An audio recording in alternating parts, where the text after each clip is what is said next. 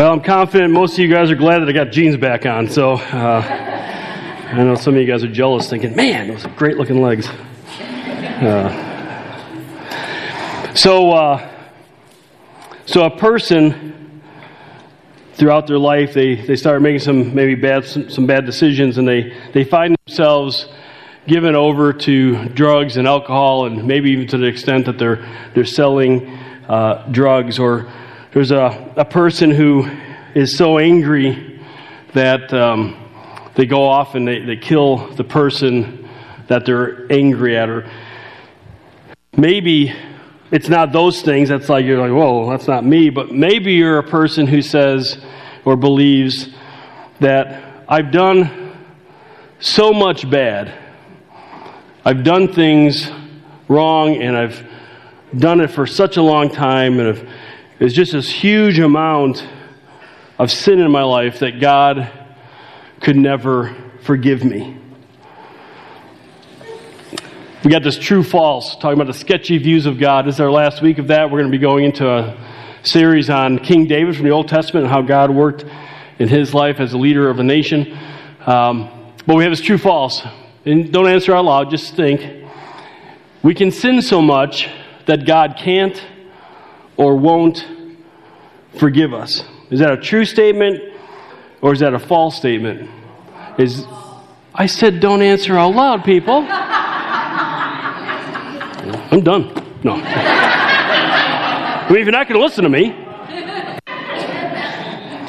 Well, for those of you who know, evidently, no, the great answer to that is that that's a false statement. God can and will forgive us of our sins. If we ask Him for forgiveness and we give Him our lives, He forgives us of our sin. This question is important because people who think this way, and there are a bunch of people, even people in your life and in my life, who think this way, if they continue having this sketchy view, if they continue thinking that they have sinned so much or so badly that God can't forgive them, they're going to miss the opportunity to receive God's offer of forgiveness and to be able to have a relationship with Him in this life. And when they die, they'll spend eternity without Him in hell. And again, hell's not a place God designed hell for Satan and his demons. It wasn't designed for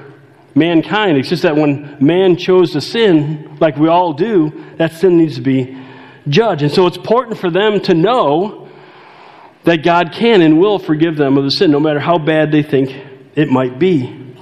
And believers, it's important for us to get this right. Because number one, as believers, we can sometimes forget what it was that God forgave us for. See, when the Bible talks about being forgiven of our sins, cleansed from all unrighteousness, which we're going to read here in a little bit, it means that God is forgiving your sins past, present, and future. And so oftentimes as Christians, what we do is we accept that. We say, yeah, God's forgiven me my sins past, present, and future. And it comes out of our mouths really nice and easily.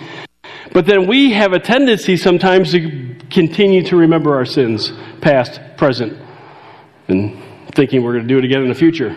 And allow that to keep us from experiencing what God wants to do in and through us. The relationship that He wants with us. We start kind of backpedaling from God because, well, He doesn't want me in His presence anymore anyways. And then the second part of that is, then we're not on mission with Him. Because He wants us to take that gospel message that, hey, I'm willing to forgive you of your sin message to those in our lives who need it. And so this is extremely important for us to have an accurate view of who God is and then to present that view to others accurately.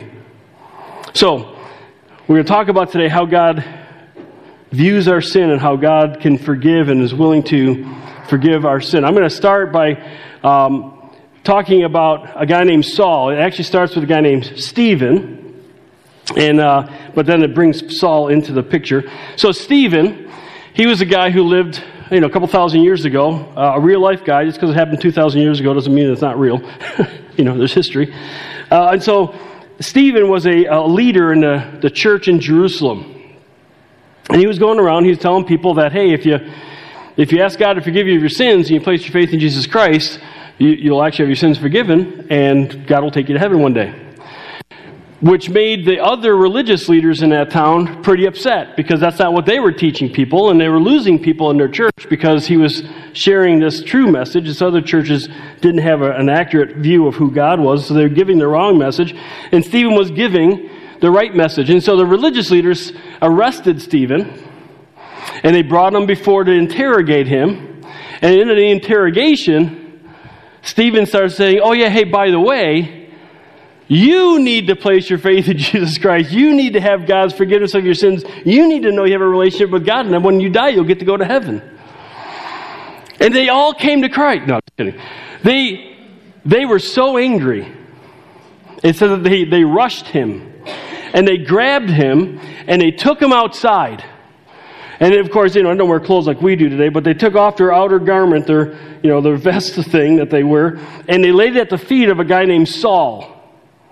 And so Saul's sitting there watching their cloaks, and these guys are picking up rocks, and they are throwing them at Stephen until he dies. Different idea of, we talk about people getting stoned. Well, this guy was stoned to death with actual stones, rocks. Okay, like two of you guys got that joke. At the 9 o'clock, crickets. There was just nothing. And that's why I just kept on going. That was a little bit sad, because I thought that was a good joke. But anyways. So Saul, this young and up-and-coming religious leader, he's standing there watching their cloaks, making sure that they're not getting too dirty and all. But he is thoroughly invested in this. He loves the fact that they are killing Stephen, and he wants part of it. He wants to be involved in it. And so they give him the lead in going after these believers of Jesus Christ. And it says this: but Paul began ravaging. He's injuring and damaging and destroying the church. Now, not talking about the church building. All right, he's not going around to their homes and breaking out windows and graffitiing, their houses, or turning their, furniture over or whatever. No, the church are people, and so he's ravaging people. He's entering their house, and he's dragging off men and women, these who are believers, and he would put them in prison. Now Saul, still breathing against the disciples of the Lord, went to the high priest. So he's all geeked up on this. He's going to be taking out these believers. And he asked for letters from him to the synagogues at Damascus. So these believers, they're not just meeting in homes, they're actually still using the Jewish houses of worship, which of course is making the Jewish people pretty upset as well. So that if he found any belonging to the way, which is talking about believers, both men and women, he might bring them bound to Jerusalem. And so Saul is laser focused on this mission. These believers, these followers of Jesus Christ, need to be taken out. And so he's going to different towns, and he's arresting them, and he's putting them in prison. Some of them he's actually having killed. Men and women. He doesn't care who they are. They all need to be taken out. So put yourself in the shoes of God, or in shoes of Jesus. What would you do if you were him? Believers are called children of God. So if you were God and somebody was messing with your children, including killing them, what would you do? Now, my kids, they know what I would do. So I'm just going to confess. There was a point in my life where I was in a bad spot, and I was playing the game of being a Christian. I wasn't really living it in my own heart and my own mind, and I was a pretty angry person at that point in my life. And we went to a Wendy's. It was Hagen, Ellie, and me, and we parked. And the kids were old enough that they would be able to go, walk over to the door and get inside. They didn't need me helping them, so I just go ahead and go. So they start, and these about 4 or 5 guys in this car come flying in and almost hit them. Oh, man. I was hot. And so I told the kids, come here. And so we went over to that car. They parked in the back behind Wendy's. Good, nobody will see what I'm about to do. And I'm telling you, I wasn't cussing, but I was chewing that driver out So much so, I was in the car, through the window, on him, because I was ticked. They almost took my kids out. They don't need to be driving into, I don't care how good your Frosty is, that you don't need to come in that fast and knocking people over. And then I realized, oh my word, I got my kids with me, and it was actually in Fremont where I had been a pastor, so somebody might be seeing me, and so I backed off. But isn't that how we respond? Shouldn't that be how Jesus would respond to Saul for killing people who are following Jesus? Well, let's see what Jesus does. So as Saul was traveling, because again he got these papers, so he's going to go up to Damascus, it happened that he was approaching Damascus, and suddenly a light from heaven flashed around him. He's going to lightning strike him. Take him out. Nice. And he fell to the ground, and he heard a voice saying to him, Saul, Saul, why are you persecuting me? Oh man, you ready for this? And he said, who are you, Lord? And he said, I am Jesus, whom you are persecuting. Now interesting, he's not persecuting Jesus, right? He's persecuting these other humans. But you touch one of Jesus, you're messing with him. And so, no, you're persecuting me. But get up and enter a city, and it will be told to you what you must do. Oh, he's going to make him jump through some hoops first. That's pretty good. So, the Bible tells us, we're not going to read them, but the Bible tells us his servants help him to Damascus. He gets there, and Ananias, a guy who's a believer in Jesus Christ, is there. And so Ananias God tells Ananias, hey, go talk to Saul. And so then this is what happens. But Ananias answered, Lord, I have heard from many about this man, how much harm he did to your saints at Jerusalem. And here he has authority from chief priests to bind all who call on your name. Ananias is like, I'm not going to go help this guy out. He's killing us. He might be coming for Ananias. Who knows? But the Lord said to him, go, for he is a chosen instrument of mine to bear my name, to carry this message of the gospel before the Gentiles and kings and the sons of Israel, for I will show him how much he must suffer for my name's sake. So go ahead next. So Ananias departed and entered the house, and after laying his hands on him, said, Brother Saul, the Lord Jesus, who appeared to you on the road by which you were coming, has sent me so that you may regain your sight and be filled with the Holy Spirit. So Jesus evidently is choosing, we don't have all the details, but he's obviously choosing to forgive Saul of his sins, and he gives him the Holy Spirit. All right? And immediately there fell from his eyes something like scales, and he regained his sight, and he got up and was baptized. So he made his public profession of his faith in Jesus, and he took food and was strengthened. So Jesus is actually allowing, which we talked about bad things last week, but Jesus is allowing believers to be killed and arrested, all that too, but killed is pretty bad, by Saul. And instead of taking Saul out, he initiates a relationship with Saul. Saul evidently says, hey, I get this, and I want that relationship with you. I realize I'm wrong. And so that relationship is then happens where he places faith in Christ. Again, we don't have all the details, but we know from Paul's writing that he obviously did that. And not only does God save him, forgive him of his sins, place God the Holy Spirit in him, but he changes his team. He takes Paul from Saul. It's Saul. We know him better as Paul, the apostle, but right now he's only being called Saul, so I want to be accurate to what the Bible's teaching. But this is actually the apostle Paul. We know him better as that. Anyways, he actually, his life changes in complete opposite. So he's now playing for the other team. He is now a follower of Jesus Christ, bringing the message of this gospel. Now, why do I tell you that story, if you haven't caught on already? You haven't killed anybody, have you? Yeah, some of you guys are looking around to see if any hands went up, all right? And even if you did, Saul was killing followers of Jesus, and Jesus forgave him. So if you're here this morning, and you're like, well, God could never forgive me. I'm telling you, based on what God says in the Bible, that yes, He can. And He will. You're not too far gone. None of us are too far gone for God not to be able to forgive us. He wants to do it. And so the Apostle John, he actually puts it in a very succinct way, and so we're going to look at it. And so John says this: if we confess or we agree with God that we've done wrong, so the word confess means to agree with. So in context, agree with God that what we've done is wrong. So when we confess our sins, He, speaking of God, is faithful and righteous to forgive us of our sins. He's going to choose to not hold them against us.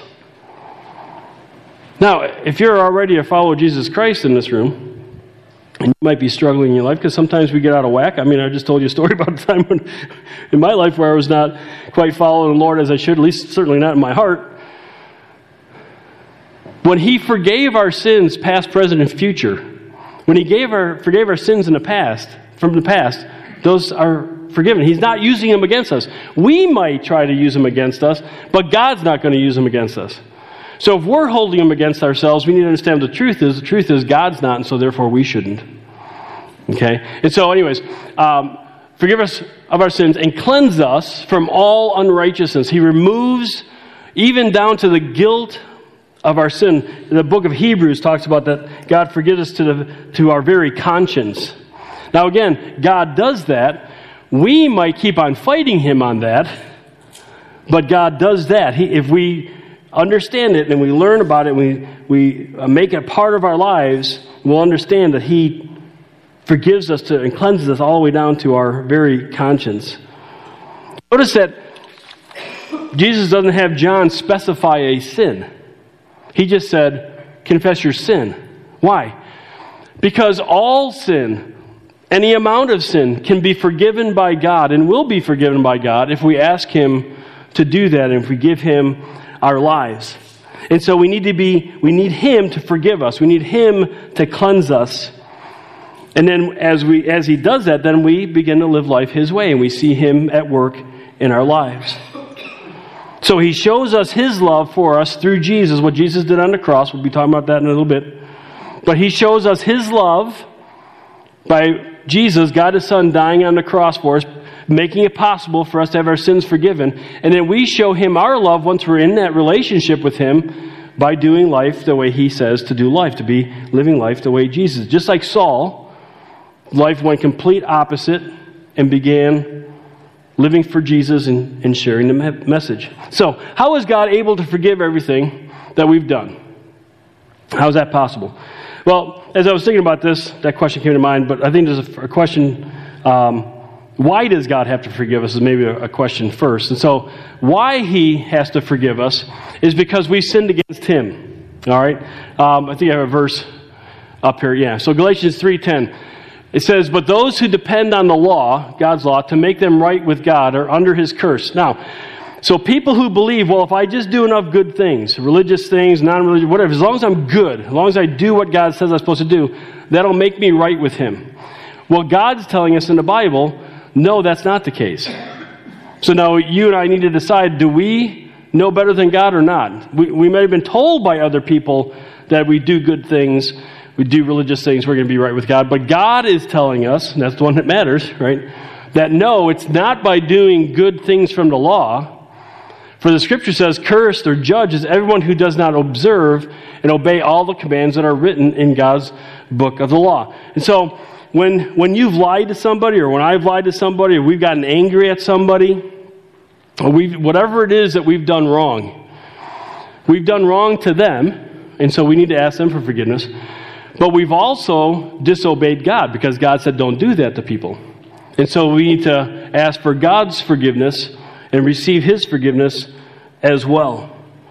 And so whatever it is, it's ultimately something that we need to ask God for forgiveness. So that's why we're doing that. That's why we're coming before Him. And only He can forgive us and declare us not guilty. So there's nothing we can do to make us right with God. Only God can make us right with Himself. All right? And so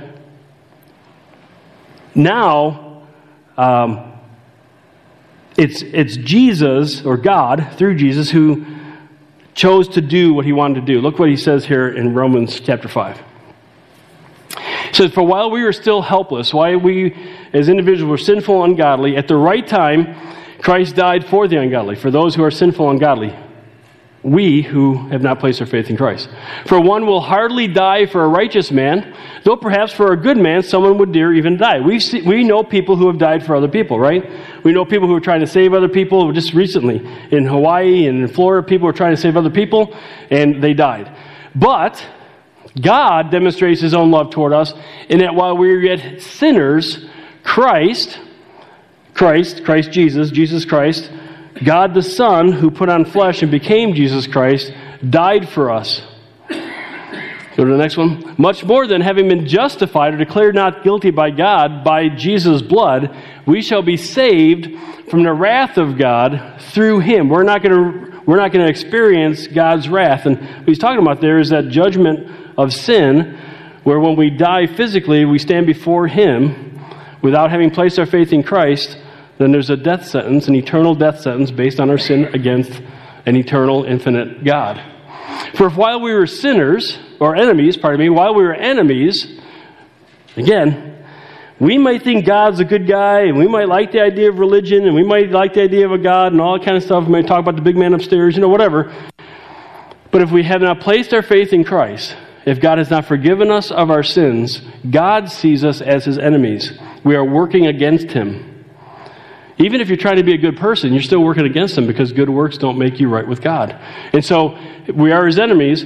So if while we were enemies, we were reconciled or made right or at peace to God through the death of His Son, much more, having been reconciled, we shall be saved by His life. Saved from sin's eternal consequences, but also saved from the power of sin, sin's impact in our lives. And so, all of us, prior to coming to Christ, are sinners. We're considered enemies of God, by God. We deserve His wrath, His judgment. But God, who's the only one who can make this right, sends God the Son, Jesus Christ. He lives a perfect life because He's God. And He dies on the cross to represent us so that we wouldn't have to die. Now, here's a crucial point for you who are believers. And what he says here.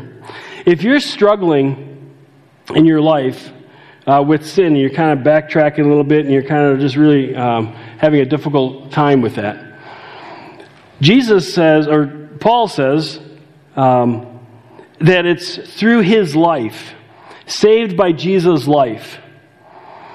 And so we get that for salvation, but saved by Jesus' life also has this idea of I live my life like Jesus, and when I do that, I save myself from the grief of sin. And so if we're tracking away from God and we're frustrated and irritated and we're not unsure, then what we need to do is get back on track with God. Live the life that Jesus lived. How did Jesus live? He woke up every day. He tells us in the Gospels, you can read them. He woke up every day saying, I'm going to do what God directs me to do today. I don't do anything in my life, I don't do anything that God hasn't already told me to do. That's living Jesus' way. So that's how we do it. Jesus used to get up early in the morning, spend time with God in prayer. Of course, He is the Word, so He didn't need to read the Word in a sense. But He'd spend time with God. So then what should we do? We should wake up in the morning. We should spend time with God and His Word. Why? Because Jesus did. Living the life that Jesus lived. It's very logical. It's not necessarily easy, but it's very logical and what we need to be doing. All right, so how can Jesus die for all the sin you and I have ever committed? How is that possible? Later on in Romans chapter 5 and verse 20. Oh man, I'm way ahead.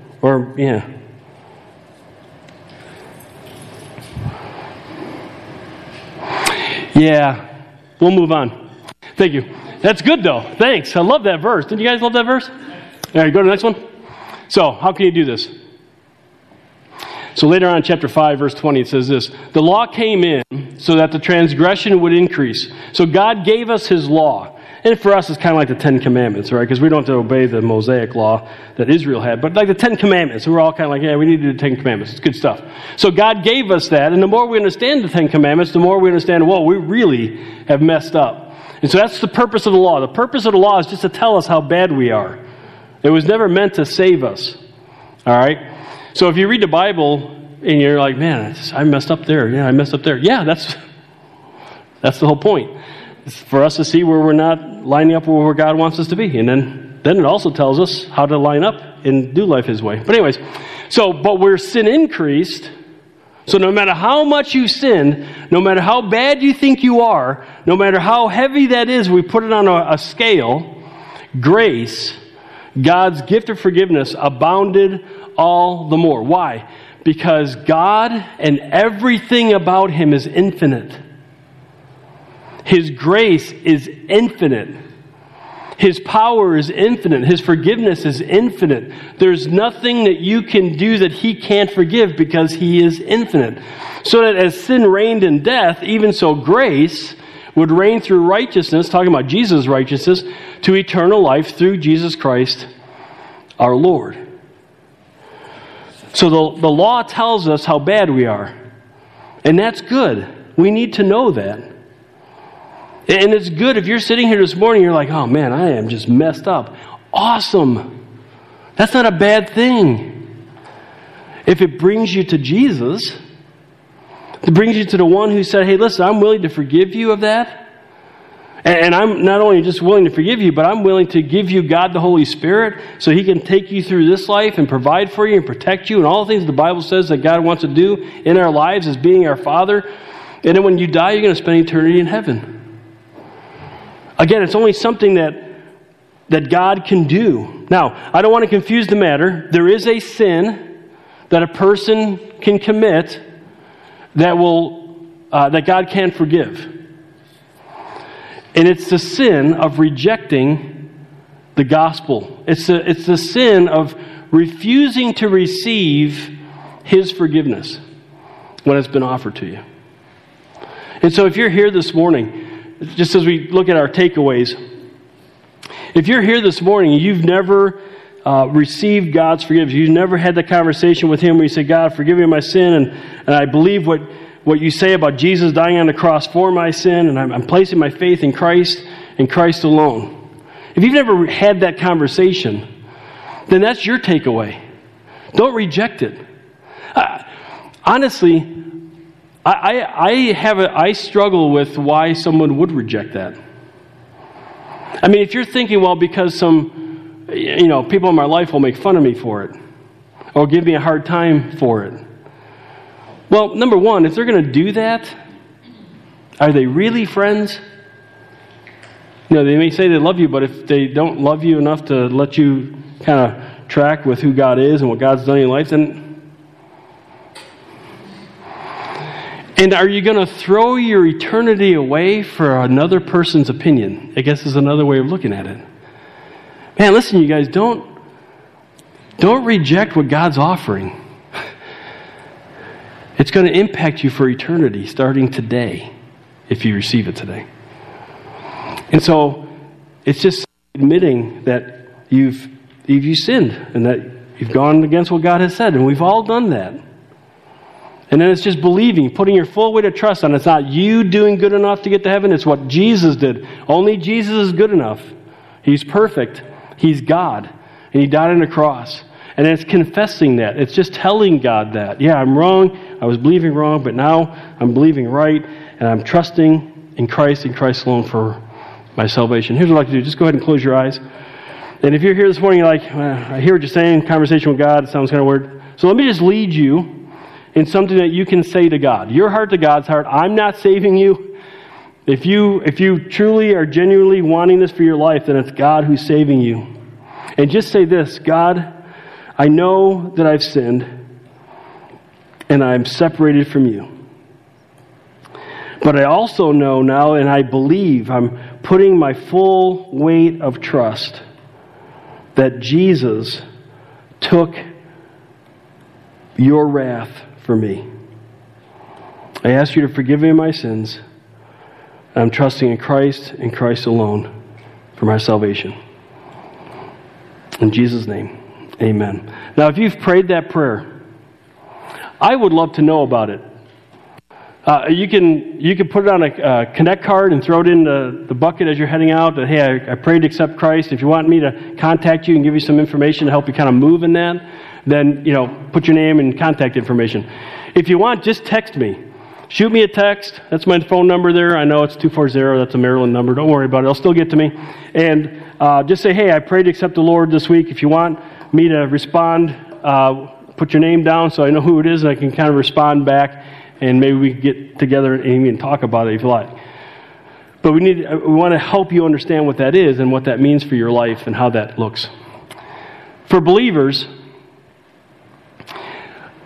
your takeaway is to experience the freedom through living Jesus' life. Doing life God's way is how we say it all the time. But I think we say it so often that people say, oh, yeah, here we go. Okay, then let's try this. Freedom through living Jesus' life. Because Jesus says there's freedom in living his life.